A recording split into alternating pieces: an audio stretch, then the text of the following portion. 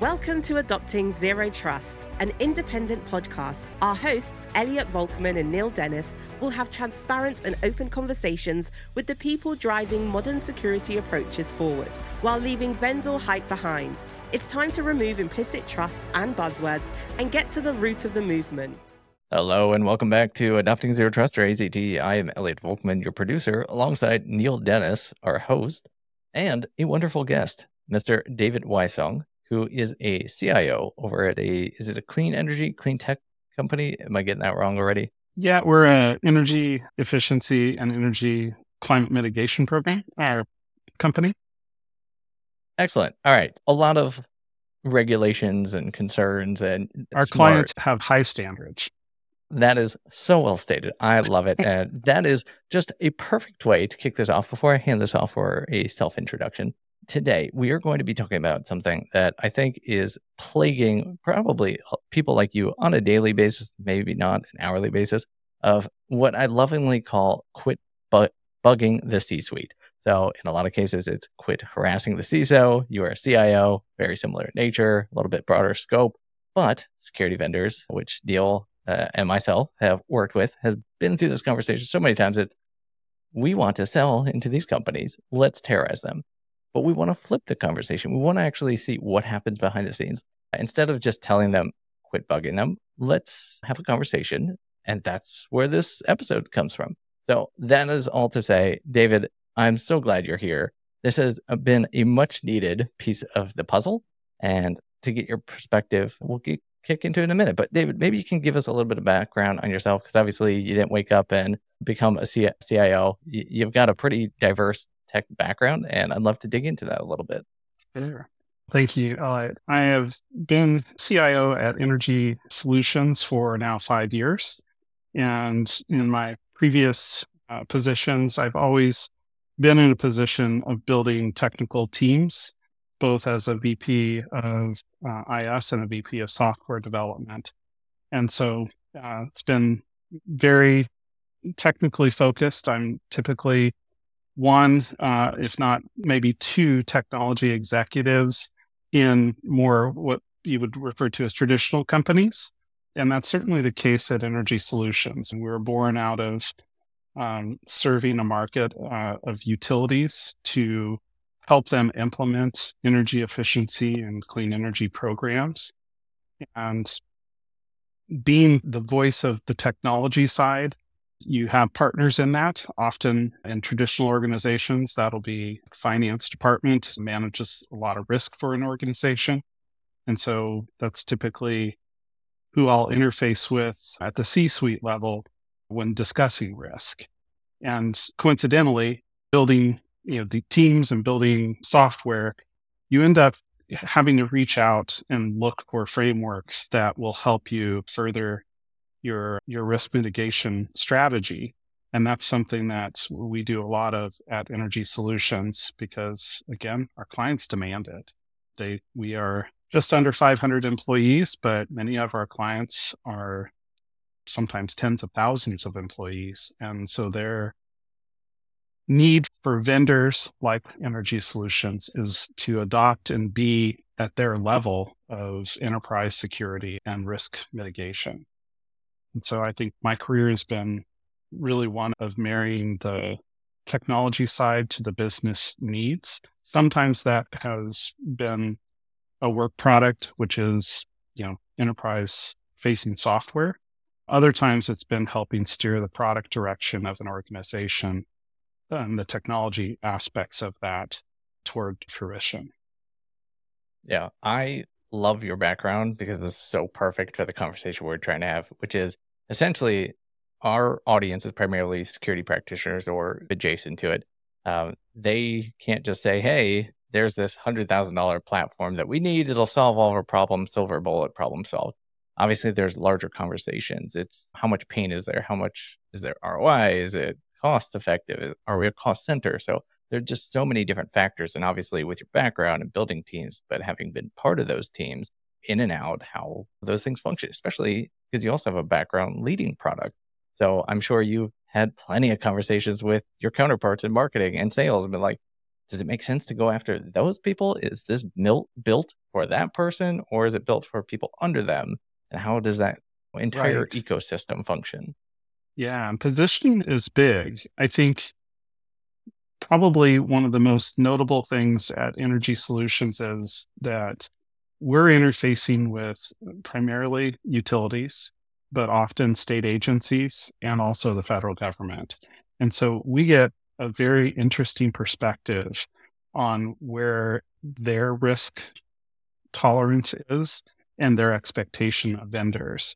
And it's really tough because we haven't always been just under 500 employees. So when you're starting in an organization that, say, has 100 employees, you can imagine you've got a lot of competing initiatives, both within the technology, the IT domain, but also just as a company. And so you have limited budgets, you have limited bandwidth of what individual roles can do in a given week.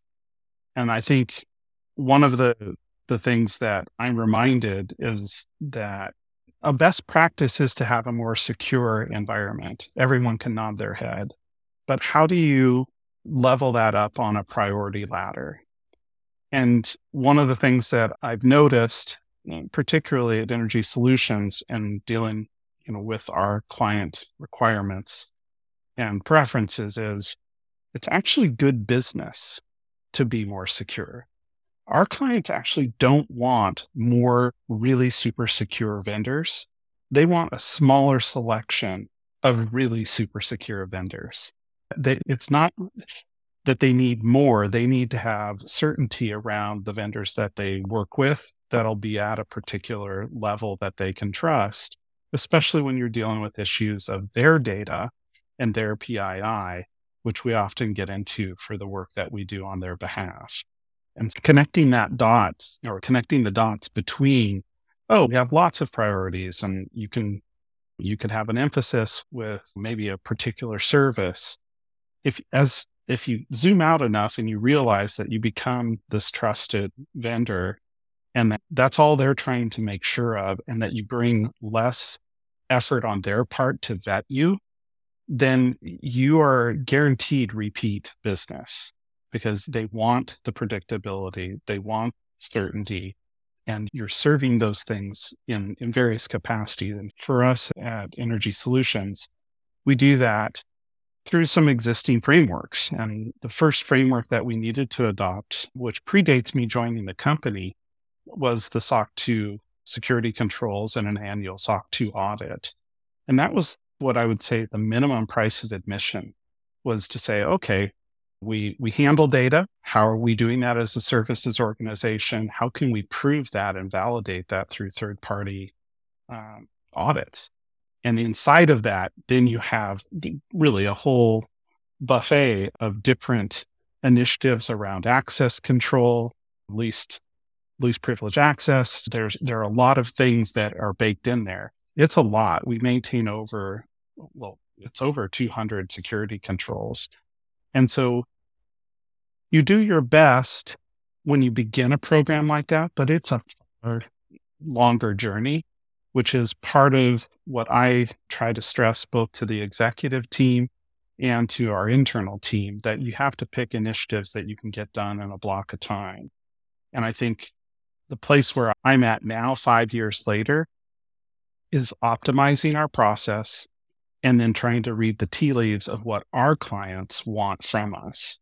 And it turns out that a lot of language in our contracts nowadays is just lifted from NIST. There's nothing wrong with that. Nothing wrong with it. It's a lot. And, now SOC 2 audits end up being like literally a check mark on a security attestation. Do you have a SOC 2 audit? Check mark. Provide evidence. And then there's 500 other cybersecurity questions that we have to answer as part of our contractual commitment. And it ranges all over. They'll re-ask things that, of course, are sitting inside of your SOC 2, but really sometimes very pointed, depending on their internal language, or they're just lifting clauses. It's almost like a mini audit unto itself that's laid onto our contracts that's from NIST or even elements of ISO 27001 that play into it. And you're like, okay, I'm starting to see how they're organized. and they want to map that to us as a vendor. And so hold on, Neil. No, Go Neil. ahead. I see you ready to go. Yeah. I'm going to hold one question, then I'm going to hand it over to you, only because this is a little bit, it overlaps way too well with my day job. Because I definitely understand where your head's at, because I work in the risk and compliance space. But to make sure that we shape this conversation really well, what I'm hearing is that you're using these frameworks to identify the priorities and keep everything running in the right track record. And because of that, there are so many different things. You're identifying risks, and that you now have to mitigate it to an extent that you do. And sometimes with mitigation, you have to bring in new tools and technology and processes. 100%. Part of it. Which That's it, Neil. Now it's you. Okay. I'll take Oh, you're Neil's. good. No, you're good, David. Elliot, Elliot will be happy with this one. I'm not going to take us too far off topic yet. Yeah, I even have notes, so you can't really see them. Pause the screen, read them, whatever you want to do. But what I have at the top of this, and you started off right down a really good piece, in my opinion. You talked about the tech to biz needs, right, and requirements. You've mentioned requirements a couple of times already. You mentioned the actual needs and mapping these out. And then you also talked about another really great keyword, ROI. And as an Intel analyst, just to caveat this, as an Intel analyst, in my world, we don't work without requirements for what we need to be doing. And there are collection requirements, there's threat and all this other stuff that goes into it. Long and short, it's still requirements. Requirements are requirements. So I'm intrigued by y'all as the middlemen in these conversations. You've hit this once again a little bit on the SOC 2 type stuff and the security compliance check marks. But what are y'all doing, or how are y'all approaching the conversations with your potential vendors, partners, and then the clients on the other side to make sure that before you even get into the room, right, that they do have the requirements mapped out reasonably well, other than just check a box for SOC 2 type 2? Because I'm sure there's a whole slew of other things that they should hopefully be considering. But how do you go into that conversation to make sure that they're aware that requirements, other than just, I want to buy a tool, are there on the table? Neil, are you asking how I might approach our vendors, or how I might have that conversation with our clients?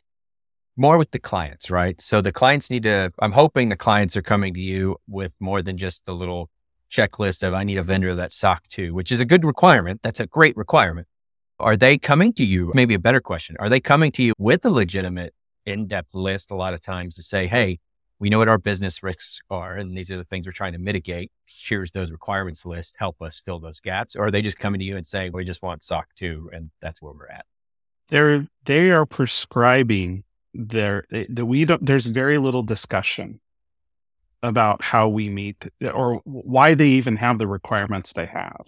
They're literally a condition of our master services agreements with the large utilities, specifically with state agencies or federal government. It's all prescriptive. There's no dialogue about how we do it. So it turns out it's, are you doing it? Yes or no? That's actually an interesting point that I'll bring up. When I first joined, it was, are you doing it? Yes or no? And then you submitted that back as a response with an attestation or a cybersecurity questionnaire. And then it went to, are you doing it? Yes or no? If you're not doing it, when will you be doing it? And then it moved to, are you doing it? Yes or no? When are you doing it? Give me the evidence. So it was very prescriptive and very direct about fulfilling the gap for whatever the security thing is that they're going after. Why I reference NIST is they've gone around, you've got the three things, right? You've got users, you've got devices, and then you have systems. In our case, we call systems that are applications or are platforms that we develop to manage the information that we need to run programs for our clients. And inside of that, there's a whole suite of things that we could be doing or doing on a continuum, like doing a decent job with, say, desktop or local encryption management. That's definitely a category. To sometimes it's really important because you might be interfacing with the client's APIs.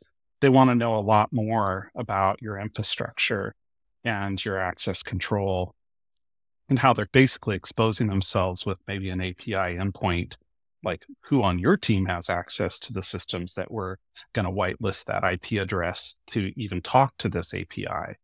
So it ranges depending on the client and the purpose of our engagement.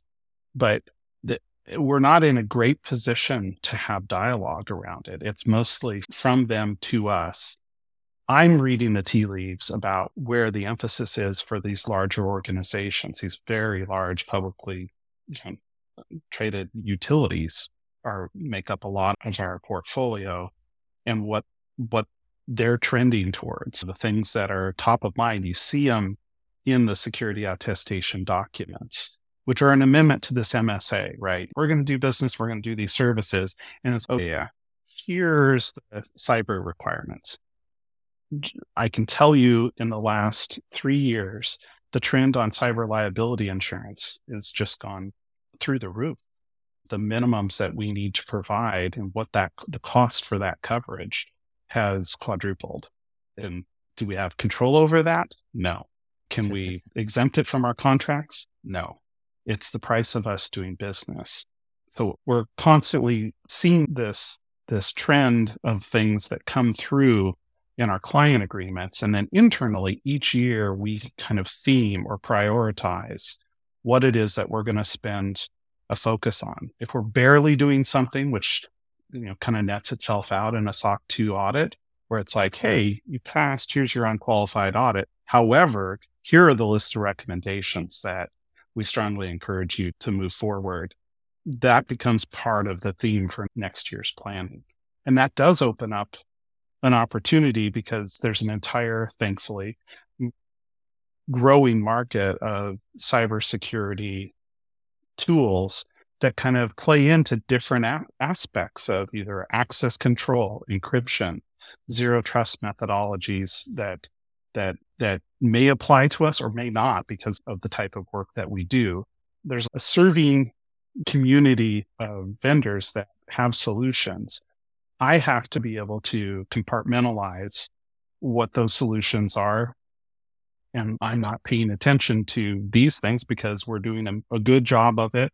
But the recommendations maybe from our last audit or what we're seeing in year-over-year differences in our penetration and vulnerability testing make us say, now it's time for us to have this type of monitoring software, or maybe it's an architectural change that we're promoting through our AWS stack.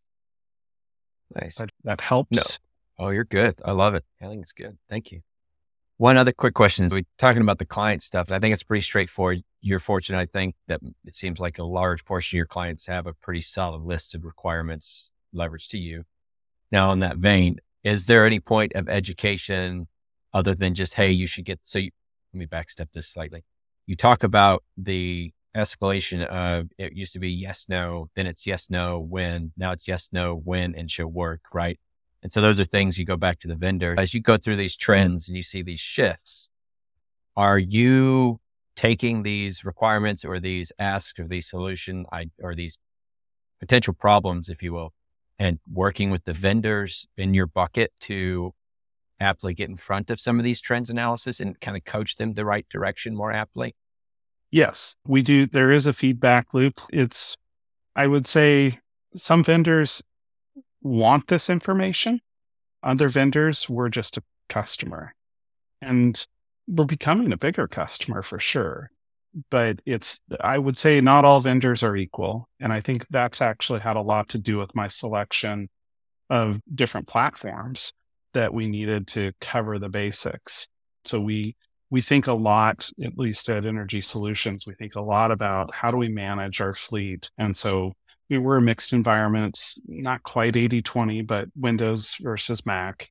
And just because of the size of our organization, I trend towards solutions that service both platforms and don't leave one platform out. And now this is an exception that I have to do extra work to figure out.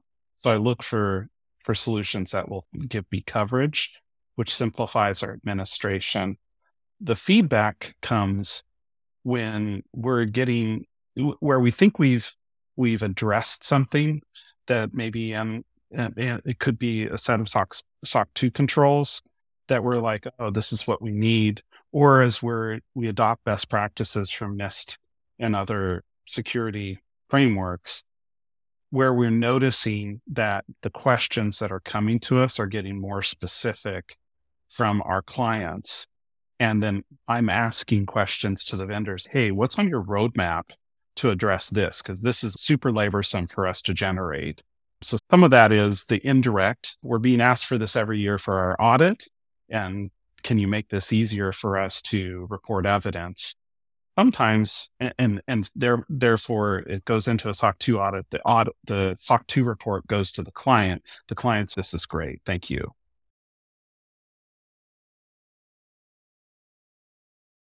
It's even more interesting as we move into some direct engagements with market actors, meaning not just utilities, not just state agencies or federal agencies, but market actors in the space that we serve would be like manufacturers or distributors and big ones that are national.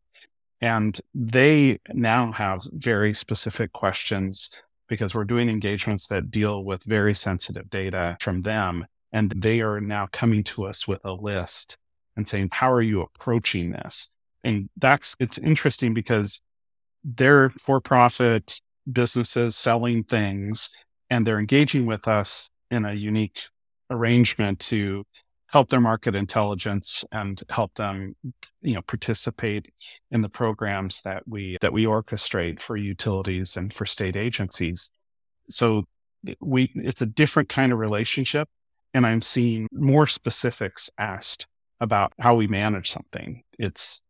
I think it was inevitable, but it's at a level that they need comfort, because in those engagements, sometimes we're doing something directly with them and sharing and exchanging information that they've never done that with any organization externally. And so they understandably have a high desire to make sure that our organization is managing things at a level that they feel comfortable with. And we will get into discussions that I always say when we're talking about how we manage our corporate fleet, our users and the devices that we manage, we have 3 agents that go on every system. So we have something for antivirus, something for encryption management, and something for remote management and monitoring.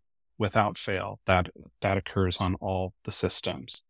If you swing over to the things where we develop software, it's their internet applications, and that the data that sits behind that platform is sensitive between us and another organization, be it a utility, a state agency, or in some case, a market partner who would be just a giant enterprise, a big HVAC vendor or a big lighting vendor or a distributor of set equipment. They are asking us very specific questions about how we manage and monitor where those applications are hosted. In our case, they're all hosted at AWS. And we do get into some discussion about how do we prove that we have a secure environment. And these are, of course, in-scope systems that we do in our SOC 2 audit. But how do we prove in that hosted environment that we're good stewards of their very sensitive information? And that gets into the details. Most of the time, you don't have to pull the curtain back to show things, but we're starting to have those conversations, which is more in depth than, say, our utility clients are very interested to make sure that we have a third party vetting our infrastructure, but they generally will not dictate much beyond that. And getting an audit is good for them. And then asking us a bunch of questions that kind of are like a mini audit, but they're not prescriptive in what we use. But we're starting to see a little bit of, this is how we manage something, and we would like you to be using the same thing. And I think that's going to be a trend, at least for our organization, where we have to be responsive. Nice. I appreciate that. So the one thing in the back of my brain that I hope people are listening and get out of this at Corpy so far, there's been this trend, and it ebbs and flows, of people moving away from service providers and resellers and purveyors of what I consider the more consultative people in the room, but it always goes back left, right. Now we've got large enterprises potentially bringing SOCs in-house and moving away from services. We've got small shops that always have to take advantage of services. So I say all that because I hope people understand that people like you, like your company as a whole, intermediaries, either to help provide a solution or shorten the time to get a solution in play, are really critical when really at any stage, whether you're a big enterprise or whether you're a little company. If you've got critical infrastructure in particular, you don't want to spend 9 months, a year trying to figure out if tool A, B, and C is really right for your environment, especially if there's an entity out there that's already done all that work. So Right. consultatively speaking, which is also part of my background, I think it's important to have people like yourself in that role that can help me go from point A to point D in as short order as possible. So I appreciate you highlighting and explaining those process flows. I think it's very important for people to understand. Now, moving that forward a little bit, thinking about this from security practices and where someone would go. You've hit on this a little bit from a timeliness perspective, but what kind of role do you think y'all play outside of just compliance, but from helping people maybe understand better, like a zero trust mentality applied to X, Y, and Z policy and procedure, like NIST, pick a flavor or whatever compliance? What's y'all's kind of role in maybe potentially coaching them along a path that makes a little more sense structurally in that way? One, you just said the key word. It's a path. You don't get it all.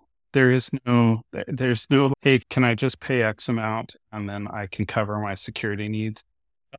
Each organization does a lot of things. Lots of organizations have basic infrastructure that you could say almost 100%, whether it's, okay, everyone has email, everyone has the need for some office stack, the basics, right? But it gets quite nuanced. And I think where I consider a big part of my job is to work with our clients so that they understand that we have a path, there's a route, there's a roadmap about things that we're doing that are, the work is never done. There's always the next audit. There's certainly there are, like in SOC's case, for SOC 2 audits specifically, the controls from time to time will get revised and more broken, more granular in terms of their measurement. So I think it's both for client and for the C-suite, the management of the company, is talking about that there's the roadmap and then trying to articulate the themes. And the themes have to be, that's the translation part that's sometimes difficult for both, really, because our clients are generally, certainly they're not technology companies. They have a department inside that wants to make sure that we're compliant with their requirements.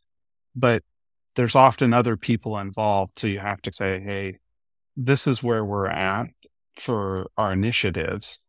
And then when I look at the stakeholders inside of my organization, it's staging how much of that IT budget will be devoted towards the security compliance initiatives and what are the themes. Some years it's not buying new tools. In other years it's, wow, we needed to move ourselves in a more definitive direction, talking about zero trust specifically. Why is it that we trust whatever someone's notebook is connected to, that they're getting back DNS that's legit? Like, why would we do that? That seems totally crazy. And so that's something that would be an additional expense to outfit us with some form of secure DNS as an organization. That wasn't last year's priority, but that will likely be a 2024 priority for us. And we've taken care of basics of endpoint security protection, or even encryption, local encryption on a system. But there's different emphasis points that we have to direct, and I have to weave a story, and we're on a journey. And I think that's where I think I probably frustrate some security providers, because I can say definitively, hey, what we have right now, we've already done the budgeting and it's going to meet our needs for the next year. So I'm actually not open for that discussion, because I'm pouring my energy into the 2 or 3 things that we need to, the next milestones we need to get to.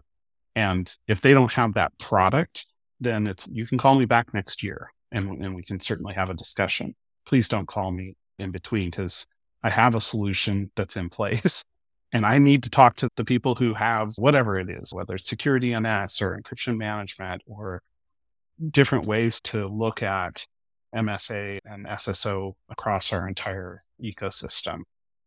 So those are things that I have to be pretty vigilant to keep as priorities. I don't know if that directly answers your question, but I think it does. that's where I find myself having those conversations. I think it tees off another good statement here is that just because you got requirements today doesn't mean the requirements tomorrow, right?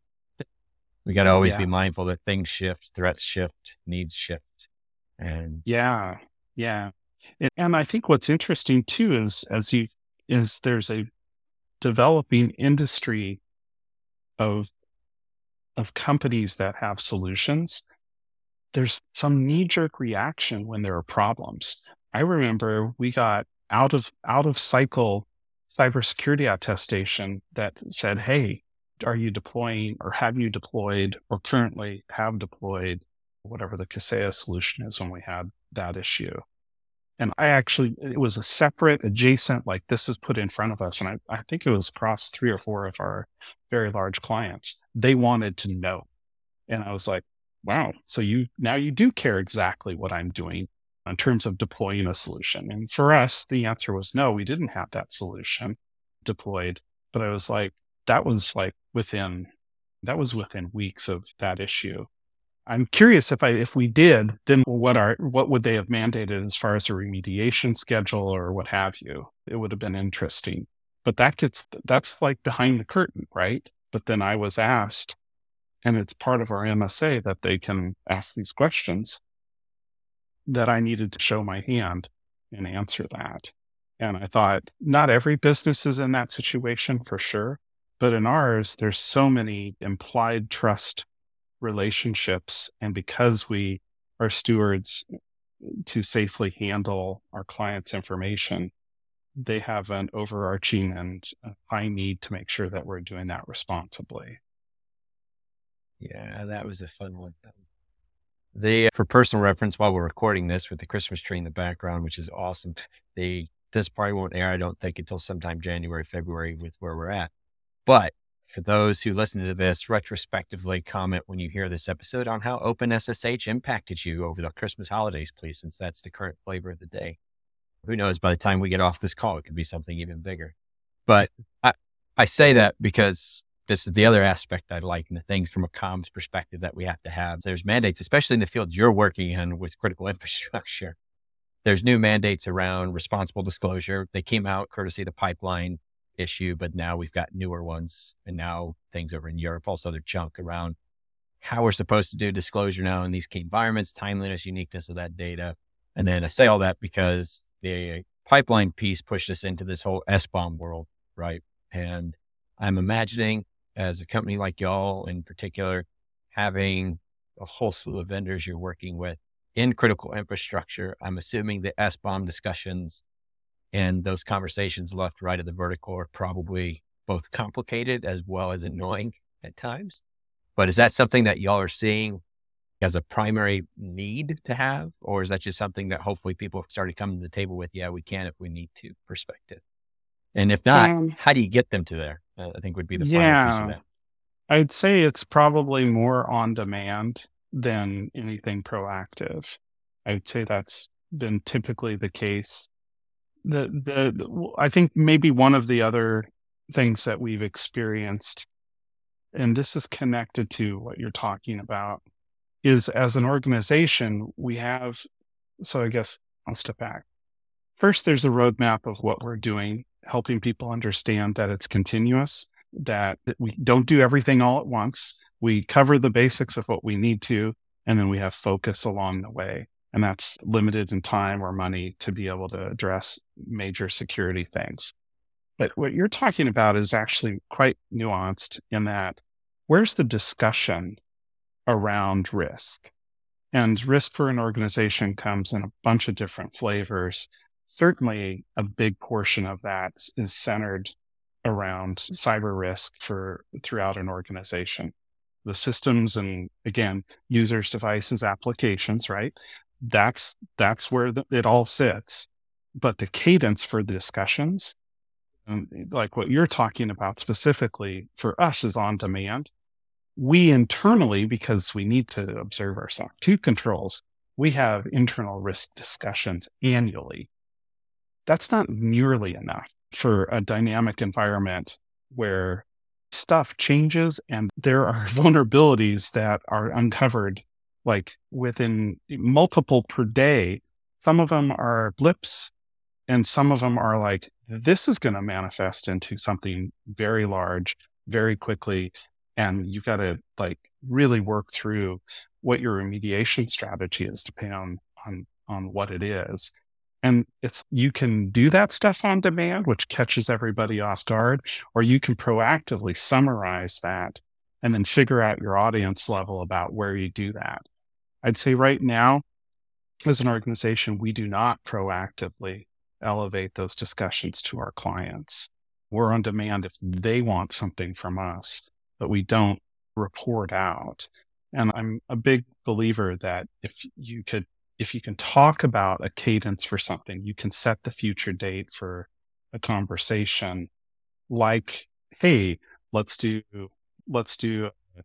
a vulnerability or threats update, and we're going to do it in 3 months, do it at the end of whatever, Q1. Set that date forward. And if there's not much to talk about, knock on wood, great.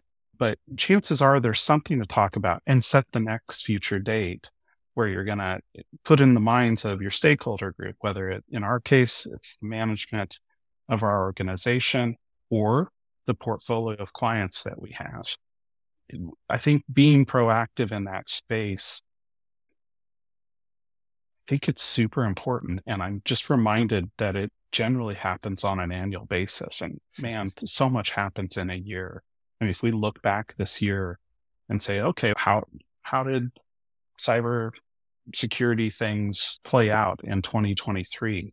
There are some big milestones there. Now, whether they impacted you or not doesn't negate the fact that they're even there suggests that there needs to be a conversation that's more than once a year. Yeah, I agree. I think that's good. I appreciate it. So I'm going to, let's see where we're at. We're at about 8 before the hour. I'm going to throw it back over to Elliot and see if he's got some other things. I've got a few more things I'd dive into, but they're like 15, 20-minute add-ons. So maybe we come back on another day. But I just want to say do that just from my side, we haven't had a really good intermediary type personality on yet. And so this is a fun perspective because once again, from my role, I've played consultant, I've played professional services. I've also played consumer and producer. I've been left, right of the entire vertical over the last 20 years. And one of the most fun I personally have is sitting in the middle as some kind of intermediary, whether as a provider, service solutions provider that's taking like you're doing, or a consultant. And I think people really need to understand how that conversation is beneficial, and it's important to have someone, a trusted advisor in a sense, whether they're bringing tech or they're just bringing ideas, either way or both, in the mix, especially when you're first just really trying to blow things up and get things figured out in particular, or revamp. I'm going to throw it back over to Elliot. Rockin'. Yeah, so you're spot on. We definitely could do like an entire series about this. Maybe it'll be our spin-off series.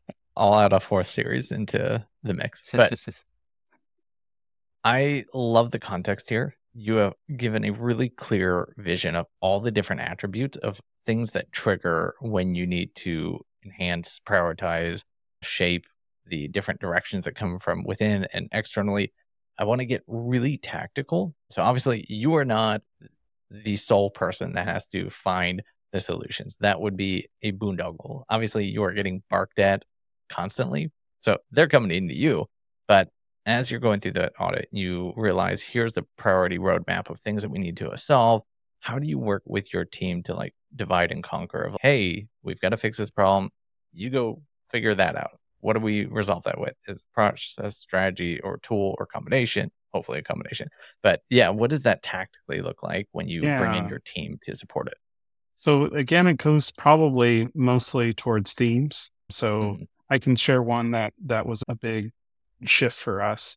A lot of organizations that run a fleet of systems will have some version often stalled out, like we were, where we had a hybrid environment with our local domain controllers running Active Directory in a hybrid with Office 365.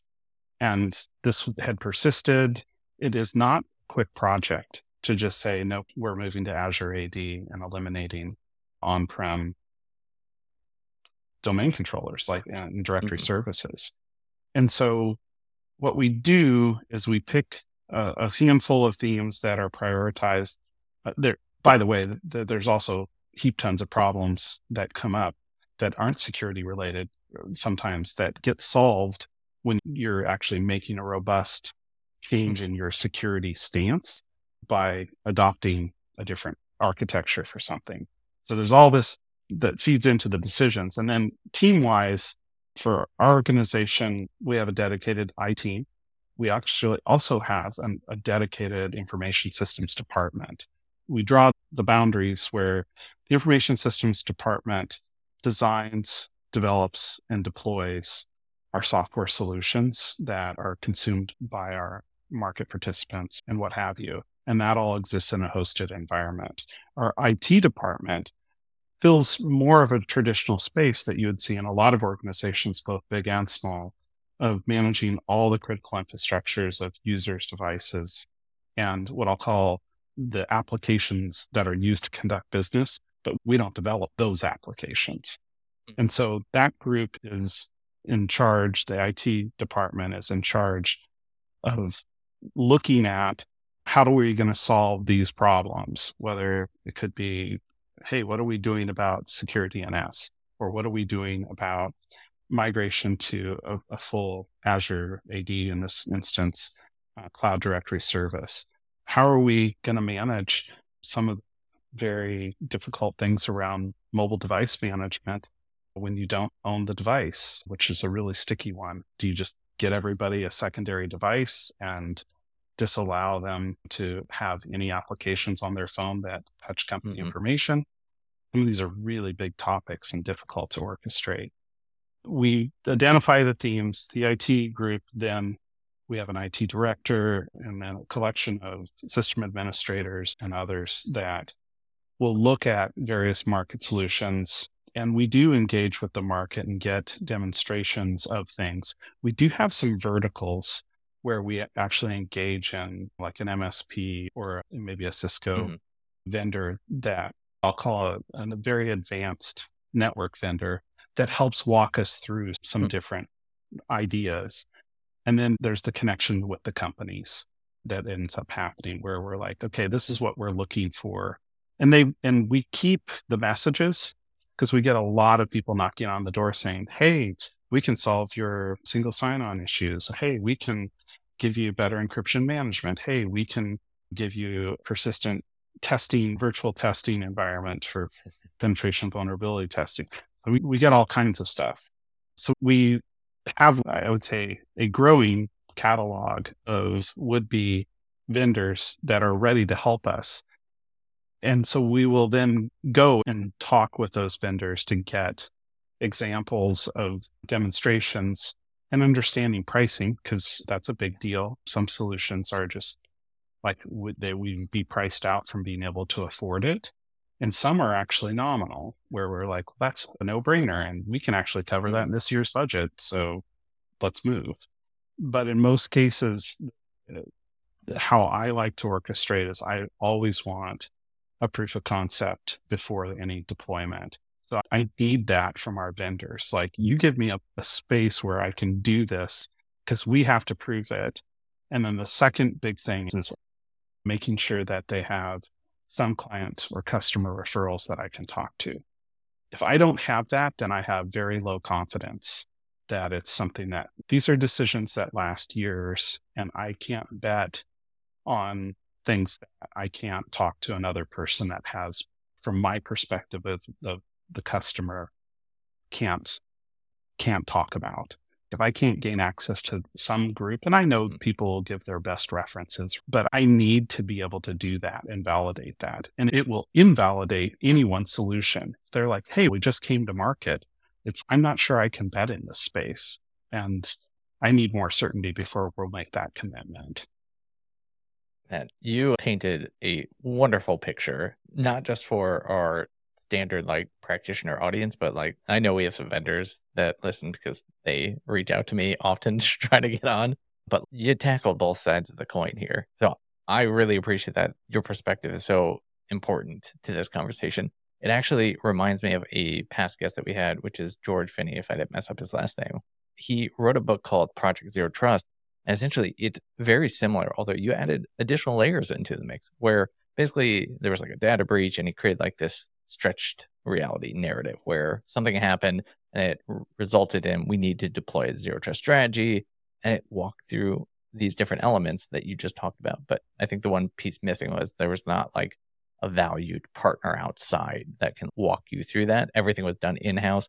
Anyways, what I got out of this is there's definitely a internal committee. There's hierarching prioritization system that dictates where everything goes. So it's all really interconnected. And at the end of the day, we want to quit just annoying the C-suite. I'm glad we at least hammered that point out. Again, thank you so much for joining us. We're definitely towards the end of our hour, but this was so critical. We definitely need to continue the conversation. We can definitely expand upon it. I know Neil would probably double down on that too. Always. David, I appreciate your time, sir. Thank you again. We'll have you back. We've got plenty of time. I'd be happy to visit more, and I appreciate the opportunity to share our perspectives. Thanks. Love it. Thank you so much. All right. Join us in 2 weeks for the next episode, everyone. Thank you for joining AZT, an independent series. Your hosts have been Elliot Volkman and Neil Dennis. To learn more about Zero Trust, go to adoptingzerotrust.com, subscribe to our newsletter, or join our Slack community. Viewpoints expressed during the show do not reflect the brands, employers, or companies of our hosts, guests, or potential sponsors.